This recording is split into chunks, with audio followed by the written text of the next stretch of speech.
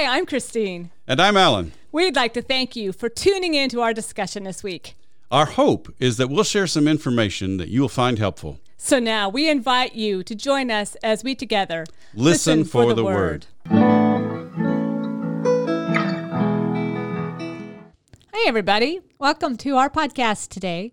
Today that we are continuing on in Mark. We are in Mark 12, verses 28 through 34.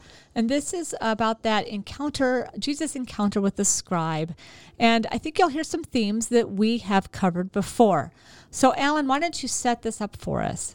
Thanks. Yeah, our text for today is something of a follow-up to the episode with Jesus' encounter with the rich man who thought he had kept all the commandments. And it's set in the context of Jesus' disputes with the Jewish leaders in Jerusalem during the final week of his life. We looked at that pretty much in depth last year in connection with Matthew's gospel. For whatever reason, the lectionary doesn't track that with Mark's gospel, but that's okay.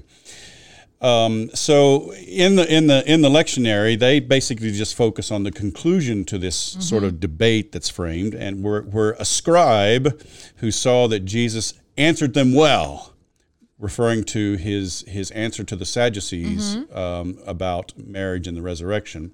So he ventures to ask Jesus what seems to be a genuine question. Which commandment is first of all? Now, I don't know that he's looking for information here. I think he's just wondering, okay, well, it sounds like you've answered the Sadducees well, and I'd be on the same page with you here. I wonder if we agree on the law. Right. And it's different. Now, I think there's a tendency to interpret this in terms of Matthew. Right. And I think it's important for us to note, Matthew has a parallel, and in Matthew, it's more of an antagonistic kind of setting. Yeah, it's a different setting. Yeah. Right. And Luke doesn't have a parallel, but Luke addresses this in connection with the introduction to the parable of the Good Samaritan in Luke 10. And that also is an antagonistic setting. So it's easy for people to read that into Mark's gospel here, but I don't think we should do it. I think we should see that this is kind of a genuine dialogue between two people who I think for the scribe is thinking, hey, we may be on the same page here. It reminds me of the rich man whom Jesus loved. Exactly. That same kind of... well, we're going to see at the end of this, Jesus is going to say to this scribe, you're not far from the kingdom of God. Right, exactly. So he asks, which commandment is the first of all? And of course, first here means most important, not first in a sequence. Right. And of course, in Matthew, it's framed, which is the greatest commandment. Right, yeah. And this makes sense, really, because the question regarding what constituted the sum of the law was one that the rabbis discussed. Although we should note at this point that it's even more difficult to date the rabbis' comments than it is to date gospel materials. So we have comments that are attributed to, say, Rabbi Hillel. Oh, right. And we can date Rabbi Hillel, but we can't know for sure if Rabbi Hillel said that or if it was attributed to Hillel by a later rabbi. Yeah. So dating rabbinic comments is a notoriously difficult thing. Okay. But it seems like when you look at the rabbinic studies, it seems like this was a question that was sort of in the air in that day. Okay. And it makes sense, right? That it would be. And so how does Jesus respond to the scribe? Well, I think Jesus responds in a way that really would not have surprised anyone and should not have surprised anyone in the Judaism of that day if they had paid any attention at all to the Hebrew Bible. So he begins by quoting the Shema from Deuteronomy 6:4-5. And we should note that the rabbis prescribed that the Shema be recited twice a day. Right, exactly, right? Yeah. So, hear, O Israel, the Lord our God, the Lord is one. And Jesus says this is the first commandment. And it's important to note, I think, at this point that while Matthew and Luke do tell similar stories, they are different enough from Mark that there is some question about the gospel relationships within this text. Matthew's and Luke's accounts are closer to one another in many respects than they are to Mark's. Mark's account, and so it's uncertain, what's going on with the whole synoptic relationships there. Well, and I'll note that Calvin actually noticed the differences, but in his desire to harmonize them, and I wonder how much over the years, particularly in our tradition, we can kind of blame our desire to combine these together on Calvin. I think it predates Calvin because even going back to the early church fathers, 2nd, 3rd century, Matthew had priority because Matthew was seen not only as the first in the canonical sequence, but as sort of the basis for the others. Yeah. So Matthew was seen as the primary gospel. Right. And of course then it continued and that was one of Calvin's major themes, right? Was to harmonize them. And I think, unfortunately, we are still stuck in that now. I think many of us are like, oh, I know what this is because I read it in Matthew. So again, this is another one of those. Right. We need to let Mark be Mark. Yeah. Especially here, where clearly is different. It's very different. Yeah. Now, I think it's important to note only Mark cites Deuteronomy 6:4. Hear, O Israel, the Lord our God, the Lord is one. Mm-hmm. And I find this surprising because it seems that it might be more suited to Matthew's setting where Matthew's addressing a Jewish Christian community. Right. But for whatever reason, Mark cites the whole first great commandment, including that first statement about the Lord is one. And I think we can also note here that the Hebrew text is a little more ambiguous, and it can be interpreted as the New RSV does. Hear, O Israel, the Lord is our God, the Lord alone. Mm-hmm. The Septuagint seems to make more explicit the emphasis on the monotheistic foundations of faith. The Lord our God, the Lord is one. Mm-hmm. And the Greek of the Septuagint is phrased that way. So, but here we have Mark addressing perhaps a Gentile Christian congregation in Rome, basically, beginning with the affirmation that the Lord is our God, the Lord is one. and so the basic monotheistic foundation of the faith of the Hebrew Bible. Mm-hmm. So what is unique about this idea of the Great Commandment is unique? That's unique in this also. Well, I don't think that would have been all that unique to Jesus in his day. But one of the things that is unique is that the way Jesus cites the first great commandment in Mark's gospel. Now, the Septuagint reads, "You shall love the Lord your God with all your heart and with all your soul and with all your power." Okay? But in Mark, Jesus quotes it as, "You shall love the Lord your God with all your heart and with all your soul and with all your mind, with all your strength." Right. Now, Matthew's version follows the Septuagint more closely, which really isn't surprising because that's kind of a pattern with Matthew. Okay. He quotes pretty consistently the Septuagint. Luke actually has a variant of Mark's version in his account of the parable of the Good Samaritan. So instead of the threefold heart, soul, and power, Luke has a variant of the fourfold heart, soul, mind, and strength. It's also worth noting that all this variation between Mark and the Septuagint and between Mark and the other Gospels has produced quite a bit of textual variation in Matthew's Gospel because the scribes always wanted to harmonize, the text of the Gospels. Right. And maybe even some of them, if they're copying a whole codex of the whole, like including the Greek of Deuteronomy, they may have been aware of some differences there, and they may have tried to harmonize that. I think one of the big questions when I have heard this or thought about it is really a desire, though, to pull out this New Testament version, the fourfold version, and really drawing it as being different, that they're adding mind to it than the rest of it. Is it that significant to draw that out? I don't think so. I think in a Jewish context, with all your heart and soul and mind and strength, is simply a way of saying, with everything that you are. That is. I don't think we're meant to draw specific elements of a biblical anthropology out of that. Okay. I think it's just simply the biblical way of saying, love God with all that you are. And we'll see a little bit later that Deuteronomy uses some other ways to express that. Okay. But I mean, I've heard sermons on pulling out, and I we know, also I have to have go to. with the mind. And I think know. a lot of people might want to go there. I've heard so many. I So know. I have heard them too, and I just kind of have to bite my tongue because that is not the sense of the Hebrew Bible. You know, the Hebrew Bible has more of a holistic sense of who man is, and so it's a very holistic anthropology. Okay. And although it can use these different words, there is no sense of the dividing between the various parts of man. That's more of a Greek anthropology than it is a Hebrew, a Jewish anthropology. okay. Yeah. Okay.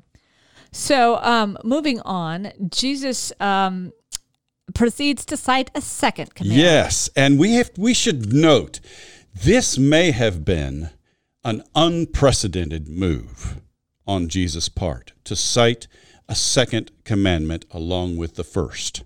You shall love your neighbor as yourself. Now, again, we should hear this. This may have been unprecedented, and I'm going to delve into that a little more. Now, of course, he's citing here Leviticus 19:18, which is part of what we know as the Holiness Code, several chapters in Leviticus which are summarized by the command, you shall be holy, for I, the Lord your God, am holy. One of the interesting facts that not many people know about Leviticus 19 is you'll find all the 10 commandments paraphrased in a more specific manner there, except for the last one. So, for example, instead of just saying, you shall not steal, this chapter also says, you shall not deal falsely. In other words, don't cheat somebody. You shall not defraud your neighbor. Remember, we saw that in connection with the rich man. And interestingly, you shall not keep for yourself the wages of a laborer until morning. In other words, if somebody does a day's work for you, you give them their pay because guess what? They probably need that money to go and go to the market and buy food to feed their family that night. Yeah. Now, when Leviticus comes to the command to love your neighbor as yourself, again, it's framed very specifically. Loving your neighbor means when you reap the harvest of your land, you shall not reap to the very edges of your field or gather the gleanings of your harvest. In other words, you shall leave them for the poor and the alien. Right. I've been thinking about that a lot lately, by the way. It's harvest season here. Now, loving your neighbor also means you shall not revile the deaf or put a stumbling block before the blind. Very specific. Right. Loving your neighbor means you shall not go around as a slanderer among your people. Again, very specific. And beyond that, loving your neighbor, especially, it's in the same verse. In Leviticus 19:18, we just pull out, you shall love your neighbor as yourself. But the rest of the verse says, you shall not take vengeance or bear a grudge against any of your people, but you shall love your neighbor as yourself. That's the whole verse. Yeah. So again, it's very specific. It's specific. It's very practical. Yes. So in Leviticus, the command to love your neighbor as yourself was formulated in context of practicing justice and mercy towards others in very practical ways. So it's very much a social justice kind of framework. Yeah. Now, we should note that in Leviticus, it's very likely that this originally applied to fellow Israelites. Jesus expands this to apply to enemies. And, of course, the New Testament then follows up on that and it applies it to pretty much all people. Right. So, here Jesus links the two commandments, and we're not surprised that the New Testament also links the two commandments fairly consistently. You see this throughout the New Testament. Let me ask, because I think in our minds is a little bit of a touchy-feely kind of, love everybody, be kind to everybody. But what about this practicality you have identified? Is that also leading to what's expected in the New Testament? Absolutely. I mean, I think about 1 John 4. John says, you can't love God whom you've not seen and not love your brother or sister whom you have seen, right? And John will say, I think in 1 John 3, let us not love with just our words, let's just not profess our love, but let's love one another in deeds and in actions. Right. It's consistent. I mean, the same thing is true in James. Faith without works is dead. Paul is the same way. Very specific ways in which the command to love is envisioned as being lived out.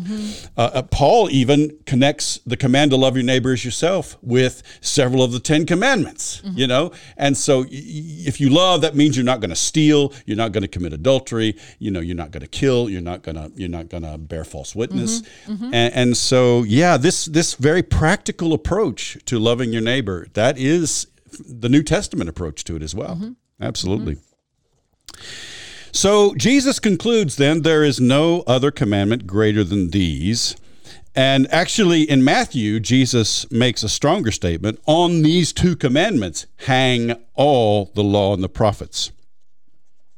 Now, again, I think it's important for us to recognize that the discussion of the great commandments was something that was going on in Jewish dialogues about the law in that day.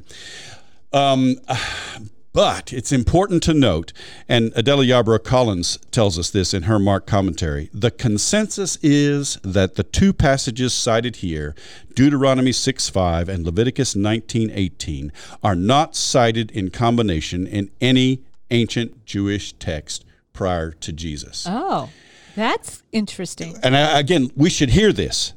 These 2 passages are not cited in combination in any Jewish text prior to Jesus. Now, she does point out that this combination was anticipated in substance and in function in Jewish literature. She points to contemporary parallels like the Testaments of the 12 Patriarchs, which were part of the Jewish pseudepigrapha collection. And they connect loving God with loving your neighbor. A couple of passages in the Testaments of the 12 Patriarchs. She also refers to Philo. Philo divides the 10 Commandments into 2 sets of 5. And he says that the first 5 concerns piety and the second concerns justice. And those who practice the first he calls lovers of God, and those who practice the second he calls lovers of human beings.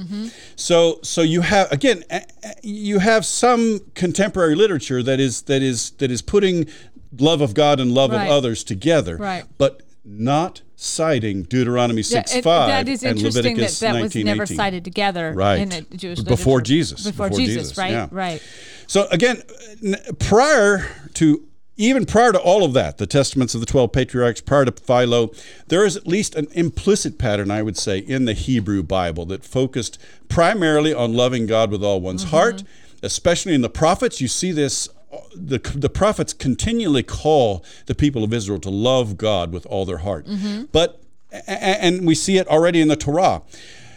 Although they're not linked as directly as Jesus does here, the implication, I think, in the Hebrew Bible, both in the Torah and in the prophets, is that loving God will translate into acts of justice and mercy toward others.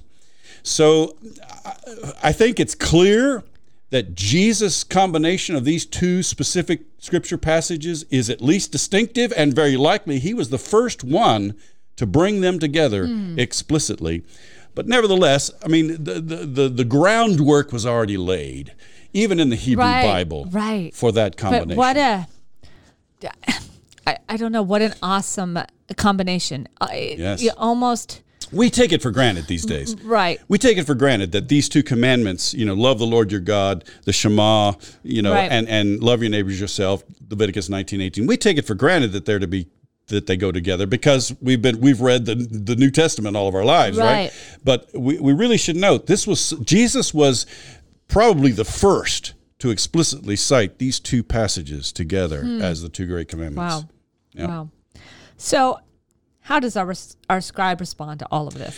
Well, we might be surprised because the scribe responds by saying, "You're right, teacher. You have truly said that he is one, and besides him there is no other. And to love him with all the heart and with all the understanding, with all the strength, and to love one's neighbor as yourself. This is much more important than all whole burnt offerings and sacrifices."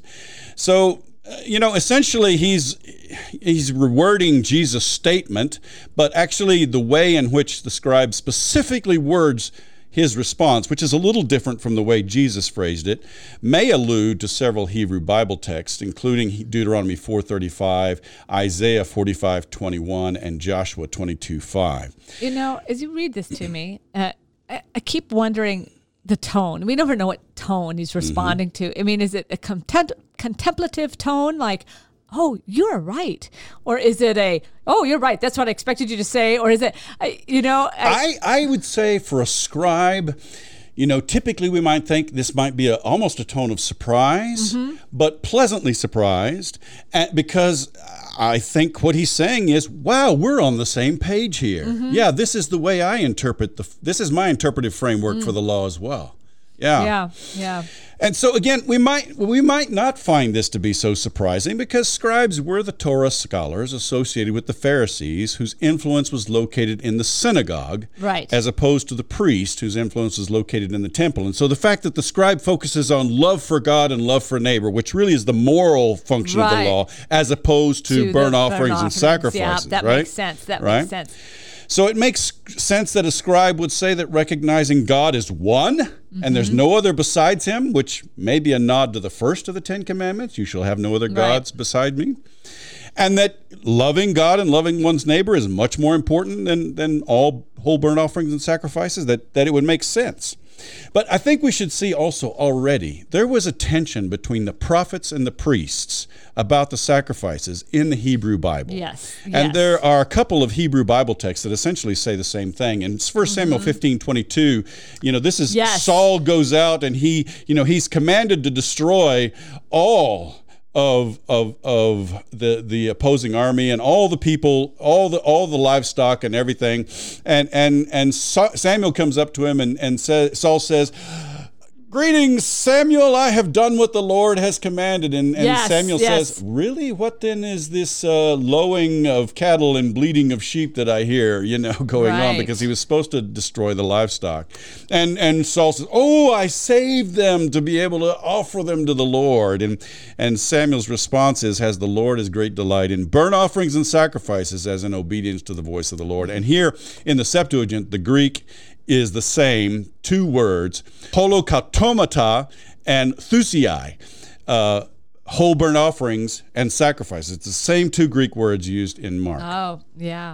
Same thing also in, something similar also in Hosea 6:6, I desire mercy and not sacrifice, and the knowledge of God rather than whole burnt offerings. And again, while there's a little bit more there, you do have that same word pair of holokatomata and thusiai in Hosea 6:6. So I think we're meant to see this dialogue between Jesus and the scribe as a positive one. And I think maybe to the surprise of the scribe, they agree on the interpretive framework for understanding and putting into practice the commandments. So again, it's the basis is affirmation that God is one. The essential commandment is to love God with all your heart, and that leads straight into the second great commandment, which is on the same level, basically, love your neighbor as yourself. Yeah. And so it should come as no surprise then that Mark concludes, when Jesus saw that he answered wisely, he said to him, "You are not far from the kingdom of God." Yeah, which is really, really cool and is unique in Mark, as we pointed out earlier, because my mind and many others, I think, come to this assuming it is in these two people are on opposite sides. It's a conflict it's narrative. It's confusing. Yeah. So this makes more sense. Now, this is not a conflict scenario. And here's the thing. The reality is, in the Judaism of Jesus' day, Jesus and the Pharisees had more in common theologically than any other sect in Judaism.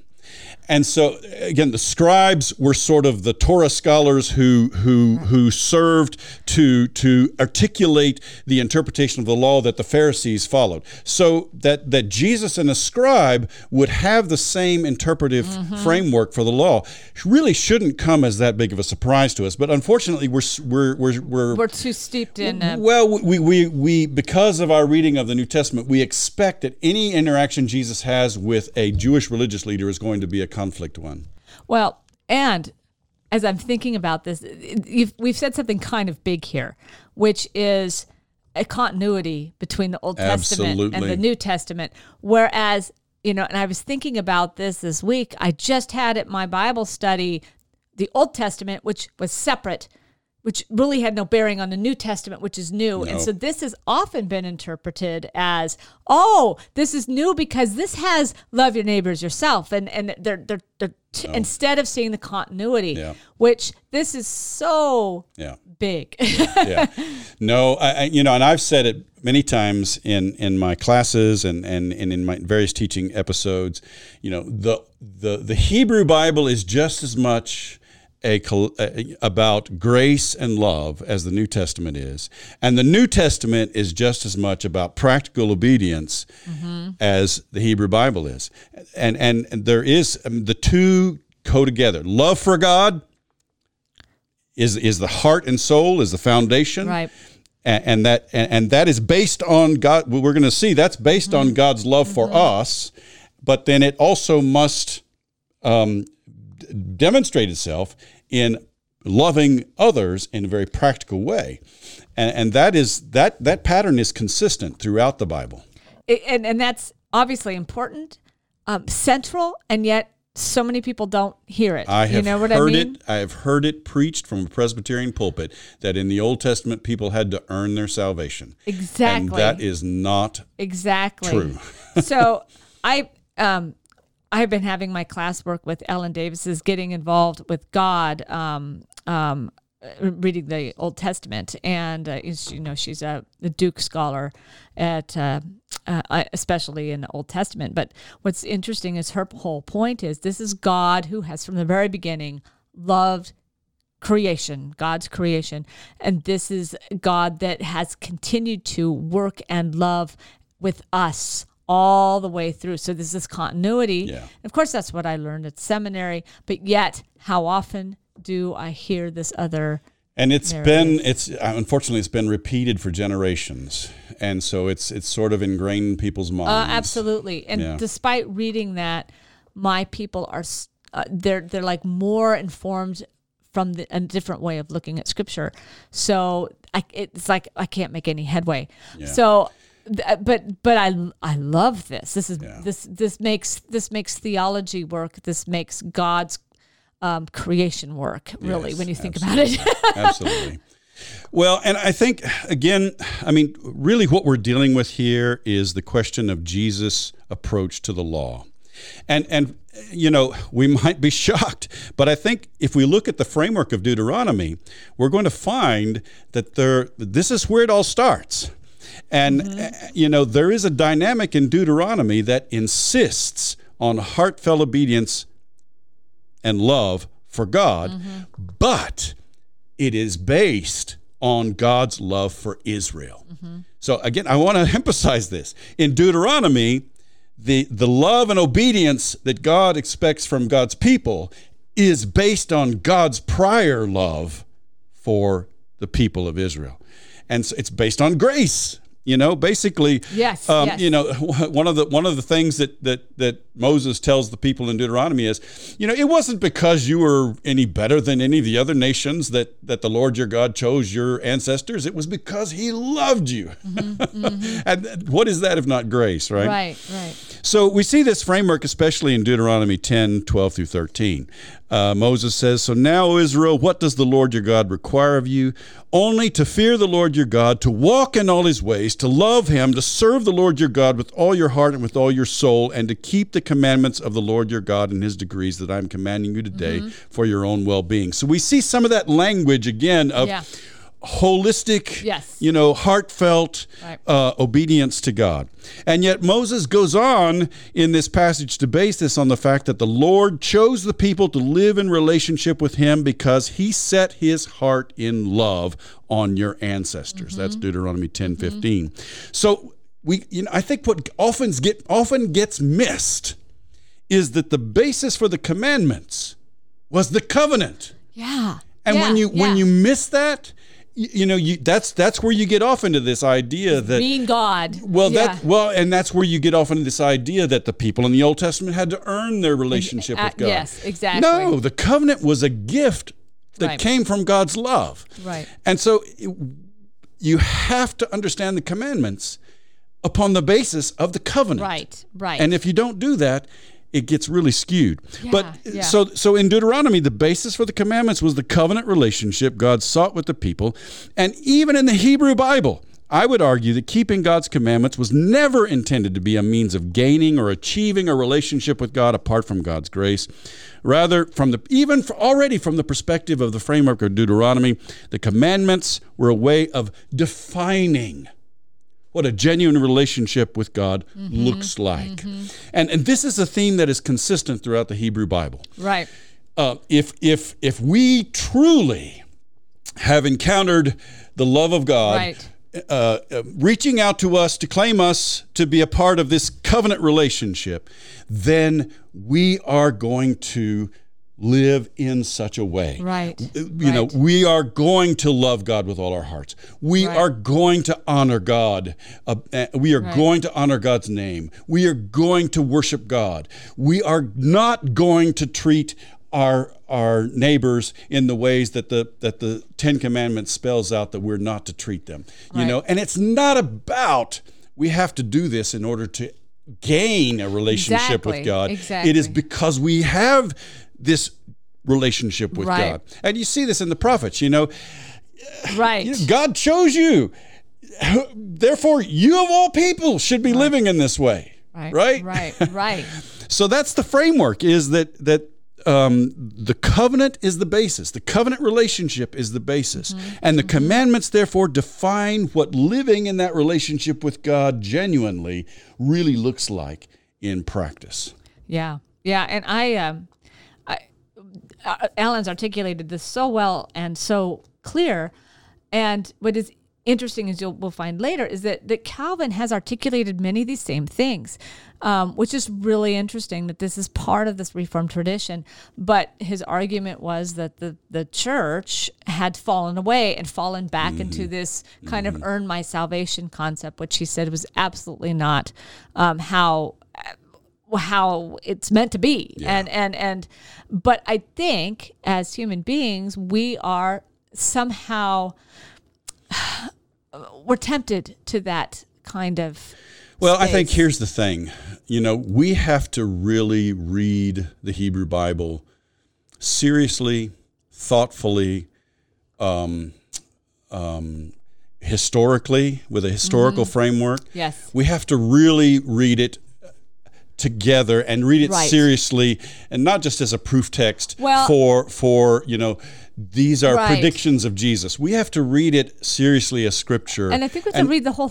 We have to read all of it. Yes. Right? And when we do that, we see this framework. This Yeah. framework, I think, comes out very clearly. I agree. I keep thinking in terms of genre studies too.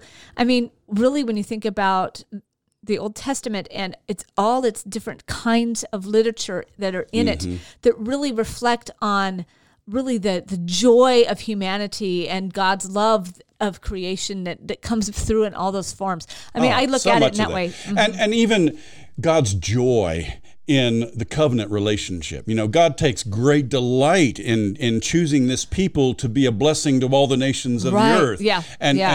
and God takes great delight in the people when they do follow this love. And the discipline, the judgment that comes upon the people is not a matter of, well, we have this angry God in the Old Testament. It is more a matter of a loving parent who is seeking to bring, you know, wayward children back Right. into the way that is for their best interest. Exactly. Yeah. It's pretty. It's actually amazing. It is. It's yeah. it's wonderful. It's beautiful. So I would advocate that Jesus was following a very similar interpretive framework for the law agree. as Deuteronomy, that focused on loving God, and that love for God found expression in obedience. yep. In daily living by loving your neighbor as Loving your yourself. neighbor. And so but yet I think we should understand that while Jesus is following this interpretive framework of Deuteronomy, he does something unique here by expanding it to combine it with the command to love your neighbors yourself from the Holiness Code. And so combined with the affirmation that there was only one God, I think, you know, there's only one God. You love the Lord your God with all your heart and soul and mind and strength. You love your neighbors yourself. That pretty well covers the fundamental affirmations of the Hebrew Bible. Yeah. I mean, yeah, it really does. If you read the whole Hebrew Bible with those three fundamental affirmations, that pretty well covers it. I mean, the only one I would add is that all, loving God and loving your neighbor comes out of this covenant relationship that God has established. So again, as I mentioned before, this seems to be the perspective not only in Deuteronomy, but also in the prophets in the Hebrew Bible.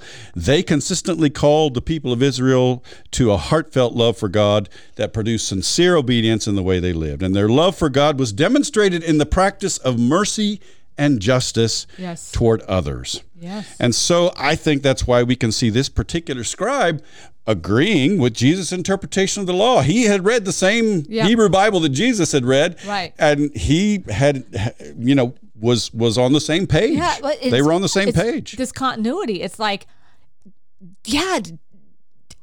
Jesus is getting it. The scribe gets it. Yeah. And Jesus says, you're not far from the kingdom of God. Exactly. And Mark's saying, can you see, are you seeing who this is? This is not somebody that's coming in to wipe everything out, but somebody that comes to fulfill it. Yes, indeed. Yes, indeed. Yeah. And so, as much as I would say, though, that Jesus' perspective on the law is in line with what we find in the Hebrew Bible and in Deuteronomy and the Hebrew and the prophets, I think, again, it's important for us to recognize that Jesus was the first to combine the Shema, you shall love the Lord your God with all your heart and soul and mind and strength, with Leviticus 19:18, you shall love your neighbor as yourself, so explicitly. That is a first. And this not only defined, really, the New Testament approach to the law, but also defined, I think, our Reformed approach to the commandments, as we see with Calvin, right? Yep. And the response then to God's love for us, right, in the covenant relationship that we have still with him, is to love God wholeheartedly, and that will lead us to love others by treating them with mercy and justice as well. Yeah, perfect. Well, friends, that's the first segment, which is awesome, and I'm going to tell you a little bit more about how Calvin responds to this in a little bit. Thanks.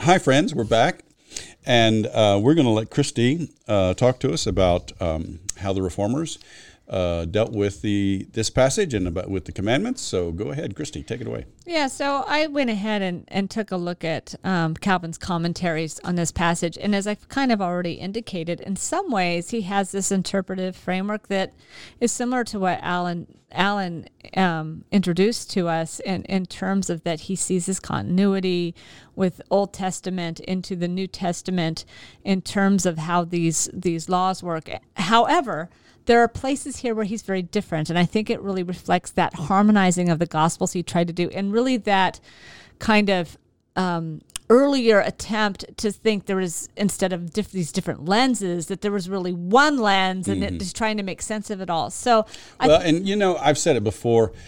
I'm not surprised that Calvin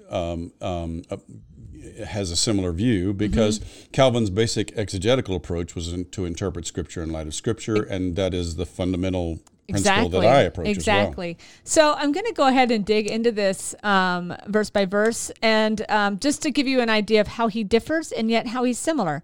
So in the first part there, where the scribe is asking which commandment is the first of all, Calvin responds, look, in this case, he says, I'm going to put Matthew, Mark, and Luke together, even though I recognize they are different and their situation, he even says situations are different, and yet he's still trying to say, what is one thing I can hang my hat on that's the same? And he said he puts them together because this is the last test of Jesus. Yeah. Well, and clearly he's reading Mark through the lens of Matthew. So already we learned that he's seeing this instead of this agreement sense, that he's saying, look, they just left out details about this scribe. The scribe really was an antagonist, angry Pharisee. So, and we just learned that that's not the case. But you can see how that has come down to us. And as I said before, I mean, already in the early church, Matthew was the first gospel, not only in terms of precedence or order, but in terms of importance. And so, I mean, the church read the Gospels in light of Matthew for centuries leading up to Calvin. Exactly. And so then, and then interestingly enough, even though he'll come at something similar, he'll say that the scribe thought the authority of the law was diminished by the gospel. In other words, his presence. So again, he's coming at that position of being opposed to each other. He's assuming that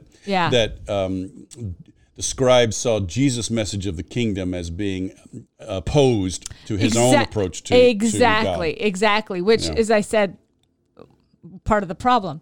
And so then coming to the next part where, and again, because he harmonizes the Gospels, he doesn't actually always make a comment under each one of Mark's spaces. So the next set of comments he says is when Jesus answers. The first is, "Hear, O Israel, the Lord of God, the Lord is one." And here Calvin does pick up God as the creator and reminds us that it's easy to love God when God has adopted us. So he wants to make a big deal about this adoption. And we also are introduced to this first space of love, that it's in God's doing that this love come out. So we start to pick up on some of this Reformation theology. Yes. Calvin says that Jesus here is reminding them of the covenant that God made with them and that they should trust in God. It is obvious, since God reveals himself to them, that they should resist idols, and yet so many will become involved with idols. Well, and obviously, I mean, I would think, in my mind, I would think he's thinking of the Roman Catholic Church. Well, and he doesn't say that, and he doesn't go into detail there, but to me that... Having heard enough of what he said, I mean, It seems like, that's the reference. That's exactly how I interpreted him there. Yeah. So, and then he moves on to responding to, "You shall love the Lord with all your heart, with all your soul," and the summary of the law. And he pulls apart the two parts of the law. But the most important love for the commandments means nothing if they are not motivated by love for God. So he's tying in, look, these others are responses to this love for God, which has to come because God has claimed them. Yes. So it's that irresistible grace that we become so part of the Calvin's theology that we kind of claim as our own. Well, and again, it sounds like the framework I was articulating. We love God because God loved us and chose us to be in this relationship with Him, and that's the proper order. Right. And in putting and I asked earlier on about the four, kind of this fourfold use. Calvin does say, look, the mind is there, but he ties the mind to the heart, right? But I think there's also a sense there that so all the intellectual processes that come ultimately need to respond to the heart itself. So he pulls apart more than Alan suggested probably wasn't what was meant, and yet he still is kind of looking at this broad, overall arching idea of love. Well, it sounds to me like that. I mean, that seems to be something that would have been related to the context because of the rise of reason. Exactly. Because for centuries, reason was not necessarily valued, and so here we have the rise of reason, and that would make sense that Calvin would say that we love God with our minds as well. And I wouldn't want to say that we don't love God with our minds, right? Because my philosophy professor in seminary, his philosophy text was with all your mind, right? And it's an allusion to this, and that basically philosophy of religion is loving God with all your mind, exactly. And so I wouldn't exclude it. I would just say we don't have to pull it apart. Exactly. And so then the next piece there was commentary on was you shall love your neighbor as yourself. And this is kind of an interesting space here because this really gets into some of Calvin's kind of deeper thoughts about theology. And also interesting here is his comments on love, loving your neighbor in the Institutes matches what he says here in the commentaries. And that's not always the same, but he brings out the same point. He says, the neighbor is important because if we're not thinking about neighbor and loving neighbor, our love falls to ourself. And so he's making an observation between kind of this self-obsession and instead of who God's calling us to be, which is to love others, which is coming out of God's grace, which is really interesting. And he actually comes here, he attacks the sophists of the Sorbonne. And he claims, look, these people come out and they're basically saying they trust only in themselves. Whatever works, might is right. And they don't believe in the truth. And they don't believe in the truth, which is God, which is God's love. So there's this idea of the essence of truth coming from the person and the person defining it for whatever needs makes, which sounds so familiar to today versus God. Yeah. Well, and just as a background, the sophist of the Sorbonne was the major university in Paris, and that would have been staffed by Catholic theologians, right? Exactly. So he's reacting to that. Exactly. Yeah. And of course that emerged during the great kind of high Middle Ages.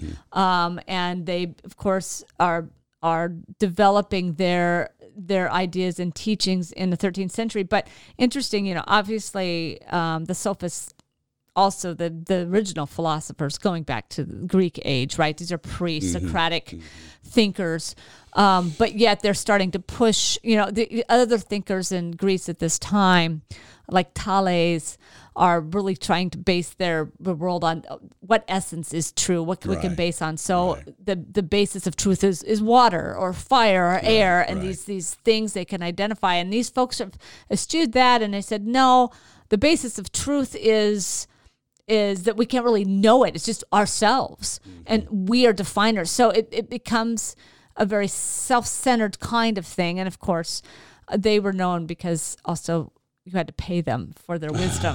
So there's also this kind of element that comes instead of pure knowledge that you're paying these people for their wisdom. And so there's a lot of spaces there. I think, though, that historically we might speak of them as medieval scholasticism rather than the sophist of Sorbonne. Would you agree with that? Or yes, by the time we're talking about the medieval period, but I think in both cases, when you're looking at either the sophists of Greek tradition and or as we move to the Sorbonne, you're still talking about a tradition that doesn't get it. They don't. Their big T truth is caught up in themselves. They use reason to promote their own agenda, to promote their own wealth, to make money. Yes.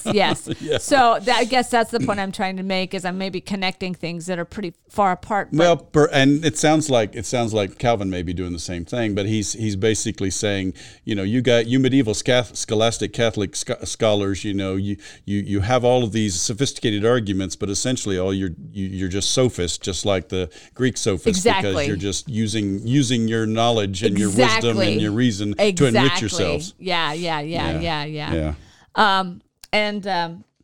So anyway, and then we also discussed in another set of comments is 1233, where Calvin he reflects that the neighbor here reflects to all humankind again. So we had kind of already mentioned that. And then moving down, the last set of comments for this was 1234. So when Jesus said answers wisely, because he's seeing this as a contest, he goes in to kind of say, well, he's reading it like this guy has this tone in his voice, says, I agree with you, instead of saying sarcastically. It's kind of sarcastic. Yeah. And he puts this in here, which I think is really kind of funny. He says, they desisted from their wicked obstinacy, for they groaned within like wild beasts shut up in their dens, or like unruly horses they bit the bridle. So in other words, the scribe is forced to agree with him, but he doesn't really want to. Exactly. And when Jesus says you're not far from the kingdom of God, perhaps Jesus is speaking ironically. I think in other words, you're way far from the kingdom. I think that's exactly how he's understanding it. So. Yeah, I don't see it that way myself. I don't either. So anyway, the next thing I wanted to do then was to kind of think about this in terms of overall themes that I saw with this passage, fitting them with Calvin's theology. And I looked a little more at the Institutes here, but really the big emphasis, which we are kind of on today, was this concept of love. And this love that stems from God, and from God's creation, and that's summed up, according to Calvin, in this first law, and the first commandment. First commandment. Thank you. And we see this obviously throughout Scripture, right? We see this heavily in Paul, the Corinthians, this idea of love, this love of reciprocity, and a love that shapes Reformation practice. And I have mentioned this before, and while I'm talking about Calvin here, when you think of Luther, this was centered to Luther as well, that God is love. And if you recall, Luther had his official symbol that he made, had the big heart in the center. So I point that out because sometimes I think, particularly with Calvinism, that emphasis on love is really overlooked. We tend to think of it as being kind of harsh. We tend to think of, the frozen chosen in church that don't show any emotion, and therefore that love isn't central. And even in Geneva, Switzerland, we think of that as being so harsh and demanding, and yet we forget that Geneva was a place of great charity, that there was such an action of love towards neighbor, that there was really no poverty there because people were taken care of. So I don't think when we think of Geneva, I don't think we associate that with the practice of this widespread charity for all. I mean, I think we think of sort of, like you say, the stern consistory that is enforcing rules and regulations and restrictions on the whole city. Exactly. And, you see Calvin in these dour portraits, and, we think of him as this very rigid kind of guy. And we don't think of this just outgoing expression of love in terms of charity to all. Right. Yeah. So it's an interesting... it's an interesting space, isn't it? Well, I think it's important to really understand Calvin, more fully. That this was what he was. This was what he was after. In terms of how the Geneva Church lived. Right. Yeah. Exactly. And that they lived in this, working out that you would be responding in love to neighbor and to all people who came to Geneva, and there was this great welcoming. And Luther too. Luther was known for this household. He just kept inviting whoever was on the street, come live in my house. This place was wild, and his wife was very gracious and continued to, make sure all the guests were fed and housed. And he lived at a subsistence level because he was always giving so much away. So, both of these characters really kind of fulfilled this love of neighbor in a very, very real way. Wow. We don't normally associate that with Calvin, I think. No, well, and the second one was Luther, right? Yeah, right. In particular, Calvin was. I think Luther. We might tend to think of that more with Luther, but not Calvin. No. I don't think. Now Calvin was so sickly, and that's I think partly why we think of him as dour. He had a lot of health issues, and so and he forced himself to work despite being. I was going to say, I wondered sick. to what extent that was due to his work schedule. And his work ethic was huge, but writing a sermon every day—that's pretty intense. Yeah, he was. So. That may have explained also why he seems so dour to us, right? He probably didn't feel good most of the time. So another thing in that came about with all of this was this concept of truth, and big T truth, I would say, is that one of those spaces that we don't always talk about when we're just talking about Calvin, but that this big T truth is certainly involved with God, and that God and God's very being is a God of love, and that love in itself requires it requires an object. Love of self doesn't fit within who God is.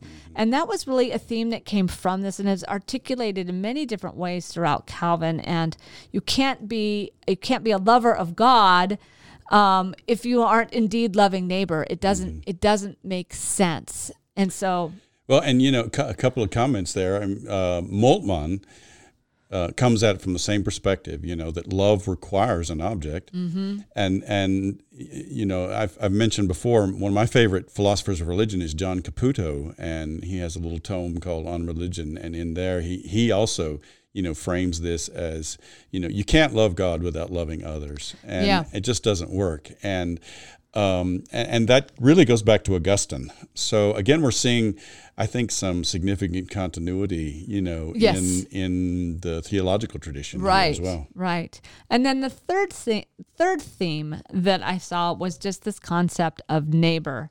And while Calvin did acknowledge, as I mentioned previously, that indeed he saw that in Jesus's world, the neighbor really responded to the world, but yet he's realistic about it. He says, look, the closer the relationship, the closer people are to us. But he says, look, I don't think this offends God. And he says, for providence leads us to it. In other words, it's kind of a space of, but as we are loving those closest to us, that is causing them to love those. So it Right. moves on. It's concentric circles, Exactly, so to speak. Yeah. exactly. Yeah. So, because I do think there's a stress sometimes of, how much do I give? If I give, there's so much need, and you exhaust yourself Right. with it. And it's this sense of there's some practicality built into this. Well, we have the most direct contact with the people who are closest to us in proximity. I don't have any direct contact with anyone in China or Russia or in Egypt. Exactly. I do have some direct contact with a pastor in Nicaragua and with some Presbyterian nuns in Cameroon, and I'm able to interact with them directly. But again, Right. how can I practically love someone in Japan when I don't even know anybody in Japan? Right. So I thought that was an interesting practical sense to it, and really, again, if that love is pushing through all of the Christians and the world, it's going to emanate. It's not going to be the responsibility of one person. Well, and it seems very pastoral on Calvin's part. Yeah. To help people understand this point that you love those whom you can, and God's going to take care of the rest so that Right. it extends to the others. Exactly, and it kind of makes sense too. Then with ultimately how the church is going to be set up with. Sure. With its people that are doing these different roles, with your deacons and with the teachers, and these different people have different calls, so it all fits neatly in a package. Nice. Yeah. So those were kind of the main things. I was, and just to finish up, I was thinking about the church as a whole, and so I did just a tiny bit of research on some of the things going on because, how is love handled in the church today? And I think when we have a church that's so divided and into different denominations and different concepts of the big T truth, that we tend to not reflect really necessarily who God is, and we don't tend to necessarily show this same love for other Christians. And I think it, one might say, well, because some traditions would not recognize the authenticity of others, so they're drawing it from an individual point instead of from God's providence.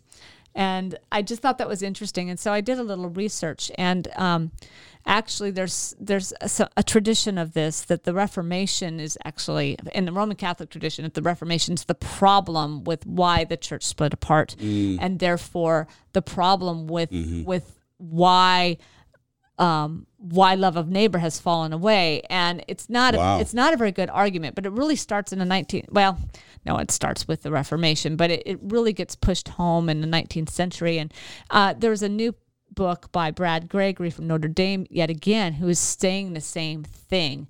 If we had all stayed together and we're all following these laws of the church together, then we would indeed not have this division, and claiming that then led to secularism. And there's a lot of problems with this, and suggesting that it's the Reformation that caused that, when really you're looking at a church that had already fallen away from responding in love to neighbor. And I think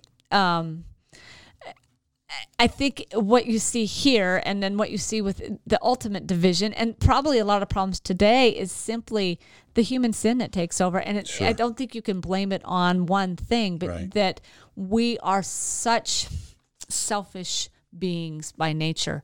And that's why we engage ourselves with God and we ask for forgiveness and we show up and worship so that we could be renewed and reminded and just loved. Even though maybe we don't deserve it. Right? Well, and unfortunately, all too often, our primary motivation is a selfish one and not an altruistic one. Yeah, it is. And just pushing back a little bit, I mean, obviously we know that what sparked the Reformation was the corruption within the Catholic Church with the sale of indulgences, where people were being manipulated by the eternal destiny of their loved ones in order to raise money to build, St. Paul's, church in Rome. And so, it's, I would want to say, maybe you should look in the mirror first before you go pointing the finger at somebody else. Exactly. And not to say that the Reformation was pure and perfect in terms of their motives, because you can see it in some of the confessions, where their hostility towards, especially the Catholics, is very obvious. Absolutely. So it's an interesting. It was, anyways, interesting, and I think it plays out today. And it plays out today as denominations get, instead of working together, and as Christians, instead of seeing eye to eye, get really, well, I'm a true Christian, you're not. And they're again, their self-judgment, instead of saying, hey, what do we hold in common? We hold in common that we believe in God's love and that we trust in God's guidance. And maybe we approach it from different perspectives, but we still, that is the foundation. Yeah. So we will be back, friends. Thanks.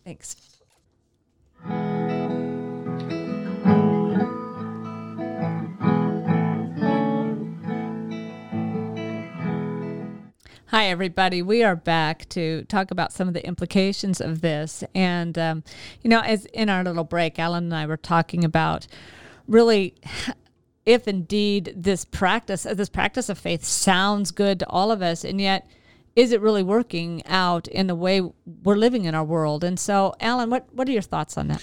Yeah, thanks, Christy. So to me, again, I see this framework that we've articulated as really the heart and soul of biblical faith.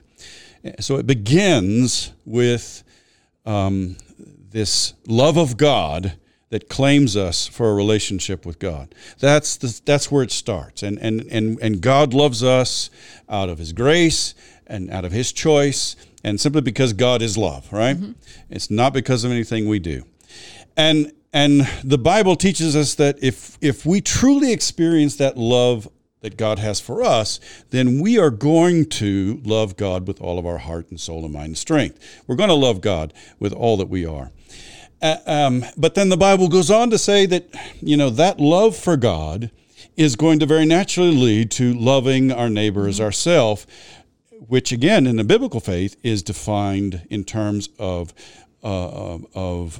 relating to others in very practical ways by carrying out deeds of mercy and justice. And to me, I think that is the whole framework of biblical faith, but I think it gets broken down. I agree. The connections get lost.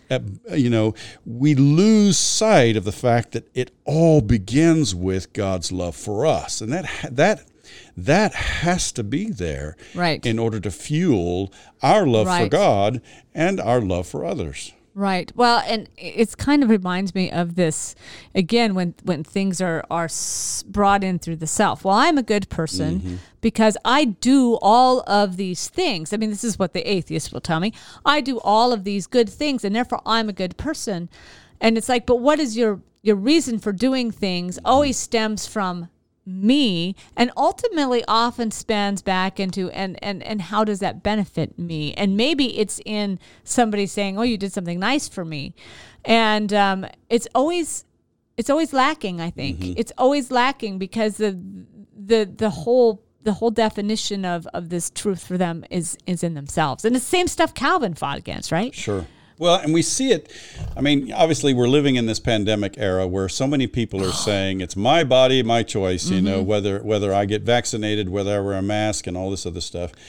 And you know, I mean, back in the 80s, you know, cultural observers spoke about the me generation. I mean, right. Our culture in the United States has become so turned in on itself. Exactly. We as a people have become so turned in on ourselves that we just, I mean, if there is any appreciation of love for God, or God's love for us, it is just, thank you, God, for loving me, or blessed assurance, Jesus is mine. You know, it's a self-oriented perspective on God's love for us, that it's sort of all about me. Right. And that is not the biblical view of God's love for us. And if God loves me, I'll get this disease and I'll be saved, and not even realizing that lack of action there to go get a vaccine, which could save others, is really the call. And I'm seeing that over and over and over again. Sure. And I kept thinking about all the brave souls that went out there and tried the vaccines out to volunteer their lives for everybody else, thinking of that. And then the selfishness of, I don't know if I should get it now. I need to do my own research. I need to get over yourself. Sorry. Right. I mean, the reality is, this is our call on each other as neighbors. Well, and that's just obviously one aspect of all of this, but there's so many other aspects of that in our culture. Our culture is just so turned in on itself, and we as people are so turned in on ourselves. Yep. We have just distorted God's love for us into this sort of exaggerated self-esteem run amok, you know. So, you know, I think to me, a more healthier perspective on God's love for us has to lead us through this whole framework.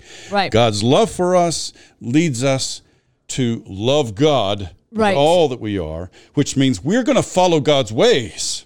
You know, we can't just say, how I love Jesus, you know, because if we're going to say we love Jesus, and if we truly do have that appreciation for God's love for us, and that leads to a love for God, then that is going to lead us, as the Hebrew Bible and the New Testament reminds us, that's going to lead us to do things. Absolutely. It's going to lead us to live in a certain way. Right. And of course, the focus of that then becomes love for neighbor. Right. In practical, as we saw in Leviticus, very specific actions that constitute mercy and justice for others. Exactly. And you know, one of the ways, we've talked about this before in this podcast, one of the ways I see a disconnect is that people want to go just straight to the social justice aspect of it. That's right. And leave out the rest of it. And, you know, well, some people do that. But, you know, in my mind, that's going to burn itself out.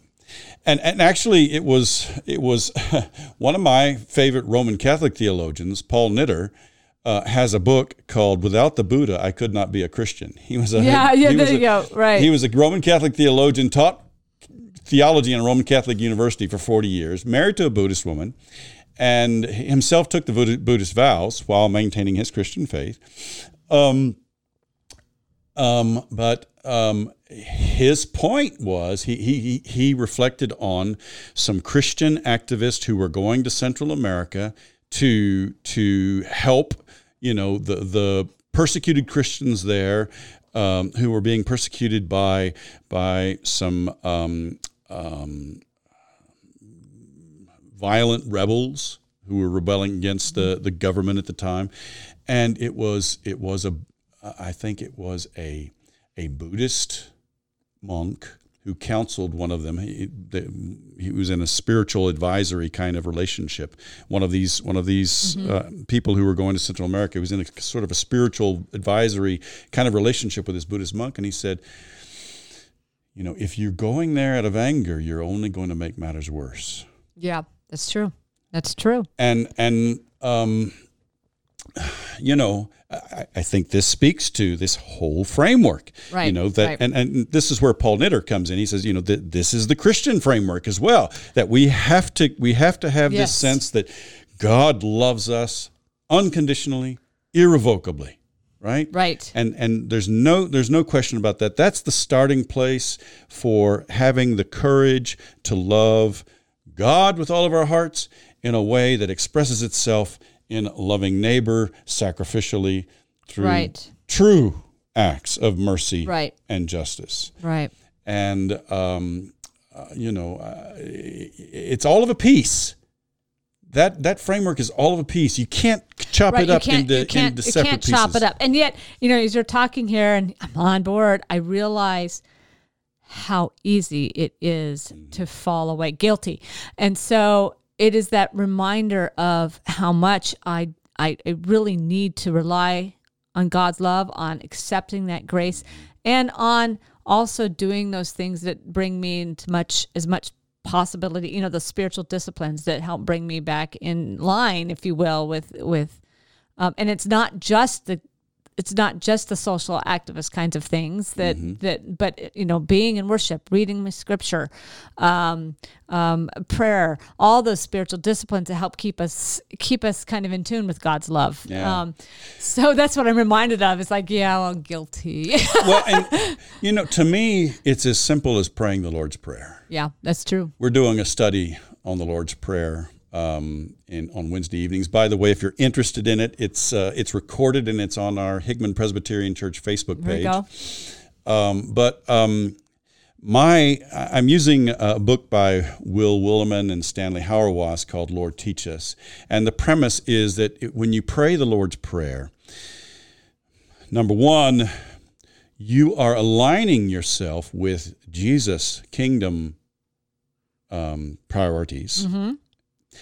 And number two, then if you're sort of leaning into these things that Jesus advocated, then that's going to shape the way you live. Mm-hmm. It's going to shape your faith, but it's also going to shape the way you live. Right. And yet how many of us, we've prayed the Lord's Prayer all of our lives. Right. We come to that part of the worship service, we just kind of gloss it over it, and we just kind of say it. And we say it without thinking it. It's like singing, How Great Thou Art, or something like that, a hymn that we know by heart. Well, but yet if you think about each aspect of the Lord's Prayer, almost every phrase connects us with this whole interpretive framework. Well, exactly. in Jesus' teachings. Although, even if you are going through the motions and saying it, and it doesn't, I find that at those times of great stress, how often do those phrases pull into your mind? They do. Or maybe a choice you're going to make, and all of a sudden you are called, oh, wait a minute, that's a choice that would be opposed to God's kingdom. So I find that even though it would be ideal to be very meditative on each phrase each time, even if it's not, I think there's value, because I think that at the end of the day, it still comes back into your space. Well, and N.T. Wright actually advocates. So he has a book on the Lord's Prayer as well. Yes, he does. I think it's called The Lord in His Prayer, just simply that.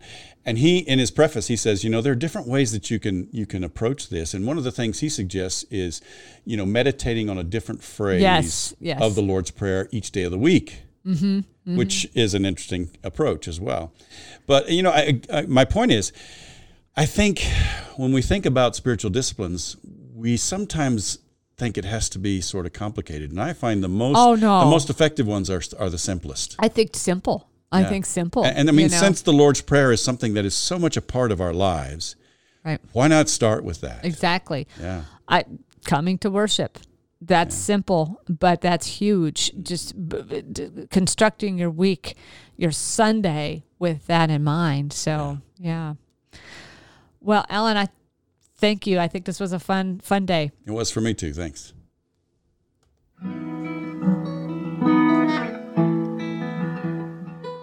That's our podcast for today. If you heard something that was helpful to you, please subscribe to our podcast and tell your friends about us. It's our hope and prayer that our time together might bear fruit in your ministry as you build up the body of Christ. We hope you'll tune in next week, and in the meantime, let's keep serving each other as we together Listen for the word.